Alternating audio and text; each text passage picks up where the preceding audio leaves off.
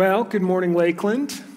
Happy Independence Day weekend. For all you guys watching online from your lake house, no fair, I'm super jealous. You may be seated. Well, as I said, for those of you who don't know me, my name is Alex Smith. I'm the Worship Technology Director here at Lakeland. I've been on staff for about the last 6 months. And on behalf of my wife, Jennifer, and our 3 kids, Alistair, Annalise, and Omri, we just want to let you know that you have made us feel so at home and welcome here, and I wanted to thank you for your hospitality. Now, if you're anything like me this morning, you might be sitting here this holiday weekend wondering to yourself, how bad have things got that the sound guy is preaching this morning? Is everybody on vacation?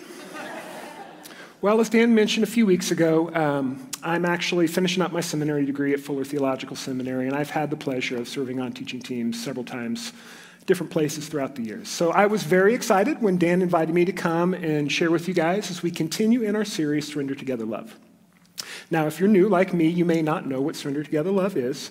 Surrender Together Love is part of Lakeland's discipleship plan. It's designed to help us move closer to God, to love Him, and to love our neighbors well. Surrender Together Love is actually a collection of 17 spiritual habits or benchmarks that Christians have practiced for the better part of the last 2 millennia. And so far in our series, we've talked about prayer and reconciliation and hospitality. And this week, we're going to talk about the spiritual habit of suffering. That's right, suffering. Thanks, Dan, for assigning me that one. You see, here's the thing. All of us want to know, if there's an all-good, all-powerful, all-loving God, good God up there somewhere, why does He allow suffering in this world? So before we begin, let me just address the elephant in the room. Why does God allow suffering? Are you ready for it? You might want to take out your phone, take some notes. Here's a pencil. Here's the answer. I don't know. I have no idea. And as profound as that is, here's the deal. It really doesn't matter what pastor, philosopher, theologian, expert you ask. The only intellectually genuine, honest answer about suffering is that we don't really understand it. But here's the deal. This is where the message of Christianity does its best work. This is what Christians the world over have placed their hope in. That God sees the suffering and chaos of this world and He cares deeply. God is not content to sit idly by and to allow sickness and sin and death, hatred, poverty, oppression, famine, war to continue on and on unchecked. That's kind of the whole point of the gospel. God is not just sitting up there somewhere as some kind of indifferent supervisor, watching His creation suffering in chaos and brokenness. No, God Himself has entered into the human story to bring about His kingdom reign through His Messiah, to fix what was broken, to conquer sin and death once and for all, to bind up the brokenhearted, to set the captives free, and to bring about new resurrection life, new creation life. And God accomplishes this victory not with powerful empires and conquering armies, but by one single act of self-sacrificial love. It is through the cross of Christ, the ultimate symbol of suffering, that God establishes His kingdom reign here on earth as it is in heaven. And it is through the resurrection of Christ that we too have hope of resurrection life. And we look forward with hope and longing to the day when Christ shall return to put an end to death and suffering once and for all as He brings about the new heavens and the new earth, the new creation. And yet in the meantime, suffering is still part of our everyday lives. Our loved ones get sick. Children still get abused. Relationships still get broken. Oppression, violence, suffering, the whole lot. And yet still we have hope. So here's the big idea this morning. Just as God demonstrated through the cross and resurrection of Jesus, God can still use the suffering and chaos of this world as the raw materials to bring about new creation in Christ. Or to put it in simpler terms, God can take the broken things of this world and use it to build something new and beautiful. And I think we intuitively get this. Even if you don't identify as a Christian this morning, I think most of us would agree that the process of wrestling through hard times and growing through seasons of suffering makes us who we are. It can mature us, strengthen us, and even give us wisdom. It doesn't make the suffering any easier. It doesn't excuse the suffering. And I certainly don't suggest that we go around looking for it, but here's the thing. God can use the suffering in our lives to accomplish things we never would have expected. And this is why we view suffering as a spiritual habit. You see, rarely does our faith grow when times are easy, when we have everything we need. No, it is in times of deep and profound suffering when our eyes turn towards the cross, when we look to Christ and our faith is deepened. And it is in those moments that God does his best work, when he begins to take the brokenness of our lives and begins to build something new. And here's the secret. In those moments, we begin to get a tiny glimpse of the new creation. So this morning, we're going to look at an example of this in John's gospel. If you have a Bible with you, Bible app, you can get to it, but otherwise you can follow along with our screens. We're going to begin in John chapter 9, verse 1. But first, will you pray with me? Heavenly Father, thank you for the opportunity to come together, to study your word, to wrestle with one another, to be with one another in our suffering. We love you so much. May the words of my mouth and the meditations of our heart be acceptable to you. Amen. John chapter 9. So one day, as Jesus is walking along with his disciples, Jesus sees a poor beggar on the side of the road who had been born blind. And his disciples asked him, "Rabbi, who sinned, this man or his parents, that he was born blind?" And Jesus answered, "Neither this man nor his parents sinned. He was born blind so that God's works might be revealed in him. We must work the works of him who sent me while it is day. Night is coming when no one can work. As long as I am in the world, I am the light of the world." And when he had said this, he spat on the ground and made some mud with the saliva and spread the mud on the man's eyes, saying to him, "Go wash in the pool of Siloam," which means sent. Then he went and washed and came back able to see. Now, for many of you this morning, if you've been around church for a long time, you're already familiar with this passage. In fact, you may have already heard several sermons preached about it. But if you're new to church or you're new to John's gospel in general, I want to suggest to us this morning that you actually may have an advantage on the rest of us this morning. You see, often we can become so familiar with a particular passage that it begins to lose some of its strangeness and wonder. And this passage is actually really weird. Why did Jesus' disciples assume that this man's suffering was the result of somebody's sin? What is Jesus referring to when he rattles on and about the works of God? What does Jesus mean when he claims to be the light of the world? And what on earth is going on with this strange, bizarre ritual using spit and mud? And lastly, what, if anything, does this story have to do with us today? So as we begin to answer these questions, I want to remind us that God can use the suffering and chaos of this world as the raw materials to bring about new creation in Christ. Just as in the beginning, he creates light out of darkness. So to begin, I think it's important to point out some of the background assumptions of Jesus' day. In the ancient world, there was a common belief that the righteous would prosper and the wicked would suffer. And this seems a straightforward enough assumption. I mean, if all worldly blessings were blessings from God or the gods, then surely a prosperous person is an indication of divine favor. Consider Abraham, to whom God said, "I will bless those who bless you, and the one who curses you, I will curse." Or consider Moses from the end of the Torah, the end of Deuteronomy. Moses explains to the Israelites that if they obey God and keep his commandments, they would be blessed. But if they disobey God and worshiped other gods, they would suffer, ultimately ending in death or exile. So from this perspective, Jesus' disciples' question seems straightforward enough. If someone was struck by blindness, surely it was the result of divine displeasure. Yet in this case, there was a problem. You see, this man had been born congenitally blind. He was blind from birth. So how could he have sinned before he was born? Perhaps his disciples reasoned that his parents had done something so terrible, so awful, that their son was suffering as a consequence. Now, as a quick aside, I want to address something very briefly. As modern readers reading ancient stories, often stories like this one can come across as very ableist. We know that blindness doesn't necessarily mean someone is suffering. People without sight are not lesser humans, that we should pity them. Indeed, blind people live happy, fulfilling lives. However, in this ancient context, in a subsistence culture, people who were blind had very few options. Indeed, if you look down to verse 8, you will see that this man was a beggar. In this ancient context, blindness assumes a life of suffering. Thus, Jesus' disciples ask what this man had done wrong. But here, Jesus steps in and unequivocally answers, "Hey guys, things don't always work like that. Instead, God is up to something here." Jesus insists that the problem of suffering isn't as straightforward as righteousness equaling blessing and sinfulness equaling suffering. Indeed, the Bible itself is full of conversations and even arguments in this regard. The entire book of Job is an argument about this very topic. Job was a righteous man who suffered for reasons completely unknown to him. And the writer of Ecclesiastes, as well as many of the Psalms, they bemoan the fact that often the wicked prosper while the righteous suffer. And the prophet Ezekiel likewise argues that God does not punish children for the sins of their parents. But if this man is not suffering as a consequence of sin, why then is he suffering? Here Jesus explains. He was born blind so that God's works might be revealed in him.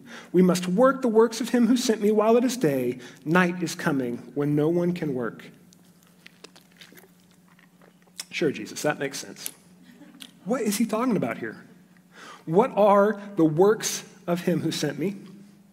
Well, to answer that, it's a little unfair because we just jumped right in the middle of John. So I'm going to summarize very briefly what Jesus has already said about the works of God in John's gospel. In John chapter 5, Jesus says, "The works that the Father has given me to complete, the very works that I am doing, testify on my behalf that the Father has sent me." Notice here the connection between works and sending. Likewise, in John chapter 6, Jesus says, "This is the work of God, that you believe in him who he sent." In other words, what Jesus is saying is that this man's blindness has something to do with Jesus' mission to reveal that he is the one sent by God so that you might believe in him. Then Jesus goes on to say, "As long as I am in the world, I am the light of the world." Here we see Jesus repeating this bold, audacious claim that he had just made in the previous chapter, "I am the light of the world." In fact, this theme of Jesus being light is a consistent theme throughout John's gospel. This is actually how John, the writer of this story, this is how he introduces us to Jesus in the beginning of his entire gospel story. Don't miss what he does here. It's absolutely brilliant. John is tying the beginning of his Jesus story to the beginning of the entire creation story. Here's how John begins his gospel. "In the beginning was the Word, and the Word was with God, and the Word was God. He was in the beginning with God. All things came into being through him, and without him not one thing came into being. What has come into being in him was life, and that life was the light of all people. The light shines in the darkness, and the darkness did not overcome it." Here we see John calling his readers to remember the beginning of the entire biblical story, way back in Genesis, the beginning of the Hebrew Scriptures. John is tying his gospel to the beginning of the entire biblical story. And this is how Genesis begins. "In the beginning, when God created the heavens and the earth was a formless void, and darkness covered the face of the deep, while a wind or spirit from God swept over the face of the waters. Then God said, 'Let there be light,' and there was light. God saw that the light was good, and God separated the light from the darkness. God called the light day, and the darkness he called night." You see, when John calls Jesus light, he's tapping into cosmic themes of creation, of order out of chaos. This is the one who has been sent by God. His work is to bring light out of darkness, and he creates sight for the one who is born blind. When Jesus is around, it's like daylight.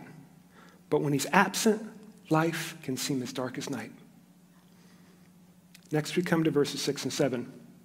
"When Jesus had said this, he spat on the ground, made some mud, and with the saliva spread the mud on the man's eyes, saying to him, 'Go wash in the pool of Siloam,' which means sent." What on earth is going on here, people? This part's super weird. It's kind of gross. I mean, spit in mud? I don't want anybody spitting and rubbing mud in my eyes. You see, usually in the Gospels, when Jesus heals people, he doesn't need any props or ingredients or materials. Sometimes Jesus doesn't even have to be around for somebody to get healed. Somebody comes to him and it's like, "My so-and-so is sick." And he's like, "Yeah, go home. They're fine. They're good." It just sort of happens. But that's not what happens in this story. Something is different in this story. Now, interestingly, it was common in Jesus' day, and still is in several parts of the world, to use saliva as a medicinal aid in traditional or indigenous medicine. People groups throughout the ancient Greco-Roman world would often use saliva and clay for their curative properties.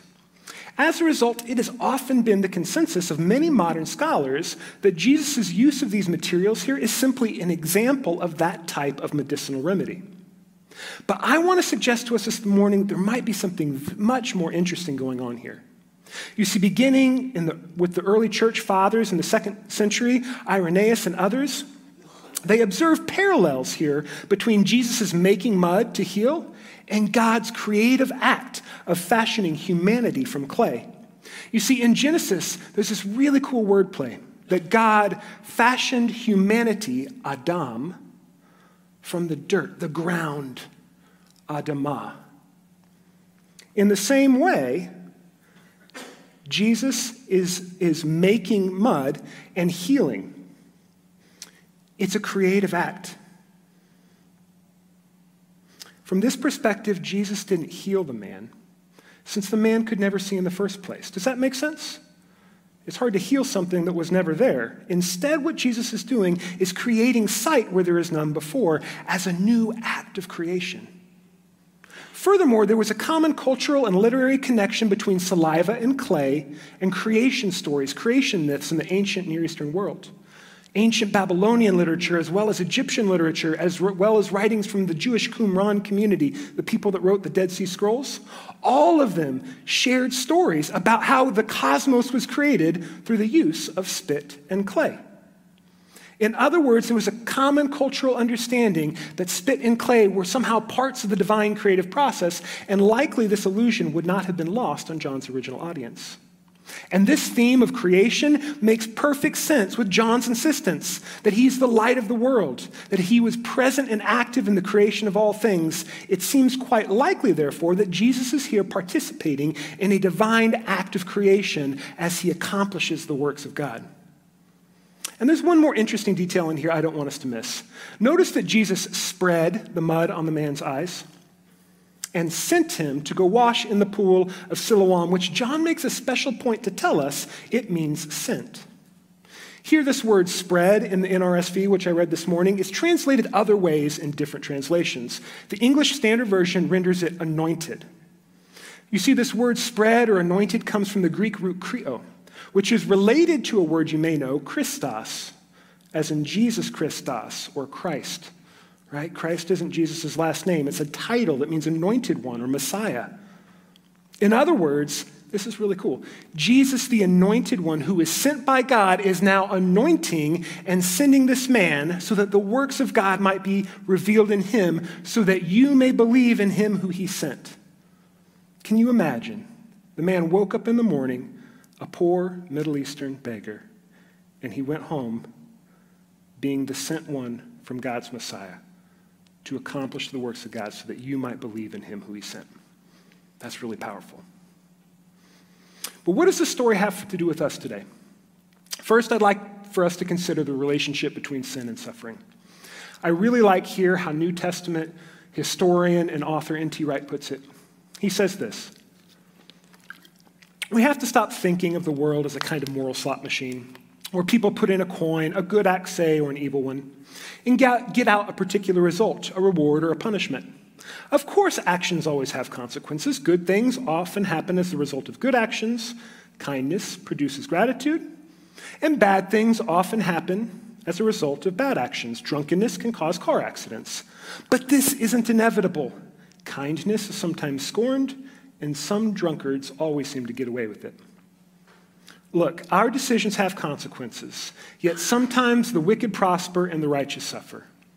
God does discipline those he loves, and we do need to repent individually and corporately for our sins, but perhaps sometimes we suffer so that the works of God might be revealed in us. Can you remember back to the beginning of COVID-19? Who sinned, this man or his parents? Were we suffering because it was God's judgment? Maybe. Or perhaps God was planning to use our suffering for his glory in some way we don't understand. And what about war-torn Ukraine? What about folks living right here who have lost loved ones? What about people who struggle with mental illness or homelessness? If we're suffering, does God not love us anymore? Is he angry with us beyond measure? Jesus says no. Remember, we have a Savior who understands suffering. Paul says in his letter to the Philippians, I want to know Christ and the power of his resurrection and the sharing of his sufferings by becoming like him in his death, if somehow I may attain the resurrection from the dead. And Jesus says this, you will have suffering in this world, but take courage. I have overcome the world. But what about the other side of the coin? Does blessing and prosperity equal God's favor? Remember that Jesus warns us it's harder for a rich man to enter the kingdom of God than it is to try to cram a camel through the eye of a needle. Assuming that our comfort is a sure sign of God's favor is both dangerous and foolhardy. Secondly, I'd like to address the tricky issue of making room for the works of God in our suffering.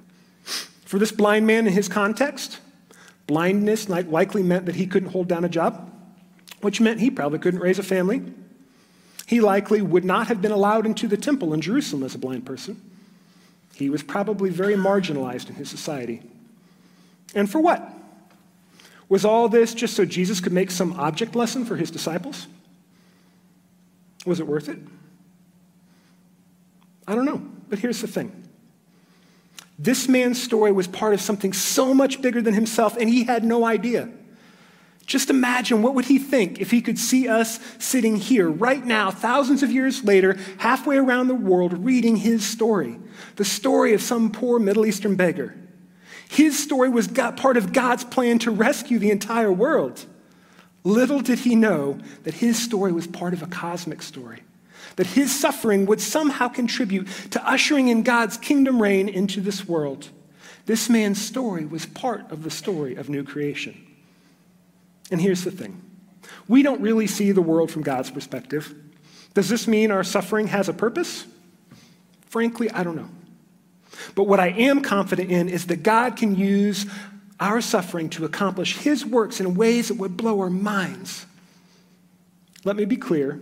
Ultimately, suffering is not just a normal part of life that we need to learn to live with. Let me say that again. Ultimately, suffering is not just a normal part of life that we need to learn to live with. No, death, sickness, suffering in this world is an enemy that needs to be defeated. It is an enemy that needs defeating. And ultimately, we believe that Jesus, through the death and resurrection, has defeated those evils once and for all. And yet, we still deal with suffering in our daily lives as we cry out to God, "Come, Lord Jesus, come quickly. Return to finish what you began on the cross." And in the meantime, we look to the cross of Christ, knowing that we will endure suffering in this life, and yet we pray, "Lord, use our suffering for your purposes, even if we don't understand it."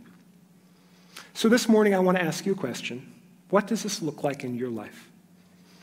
For me, in my life, well, I've suffered relatively little compared to most. I think back to last summer.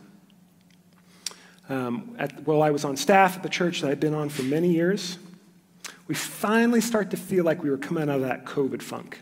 Maybe you can relate to that.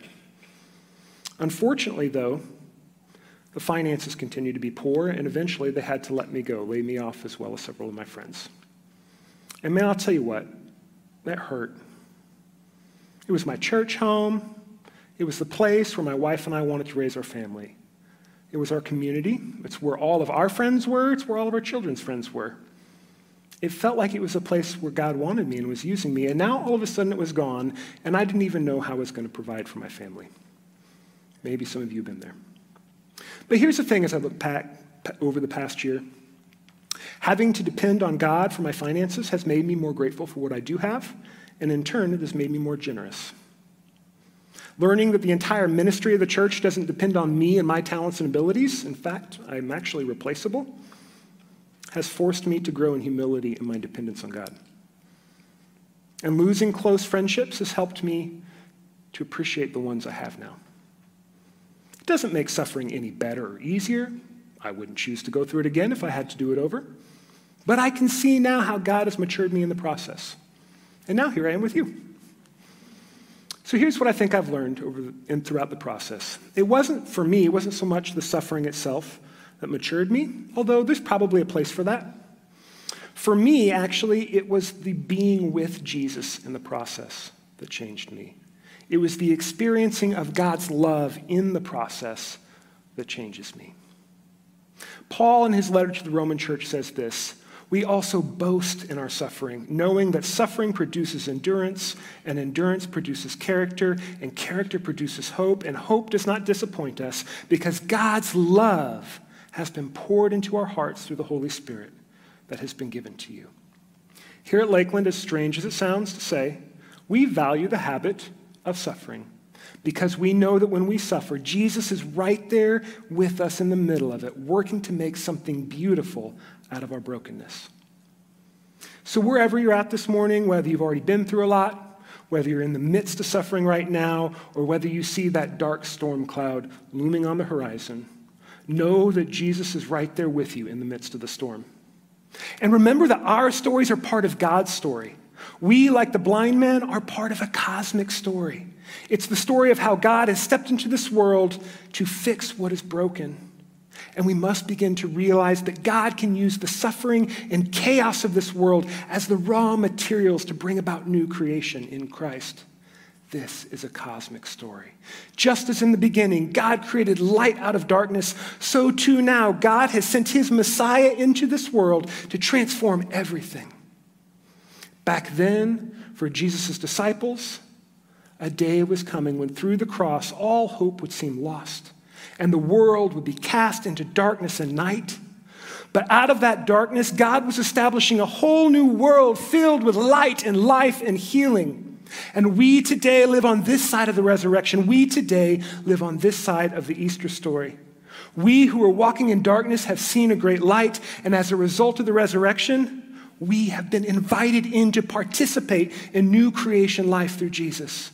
We who were blind have been given eyes to see, and as the light of Christ shines upon us, we in turn reflect that light back out into a dark and broken world, proclaiming that through the cross and resurrection of Jesus, the new creation has begun. Will you pray with me? God, we are a people walking in spiritual darkness. Yet you sent your Son into this world you created to bring us light and life. God, you are light, and in you there is no darkness at all. Father, we confess to you that apart from you we are blind. We confess to you that we often claim that we can see just fine on our own. We cannot. Open our eyes today that we might see your face. Father, help us to receive your Son that we may have the right to call ourselves your children.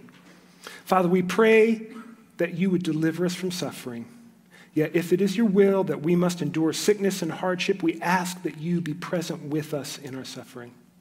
Father, help our suffering to produce endurance, and our endurance to produce character, and our character to produce hope. Father, whatever we go through, we ask that your works might be revealed in us, and that all things would work together for your glory. God, use us to reflect the light of your Son Jesus back out into this dark and broken world that you love so much. Amen.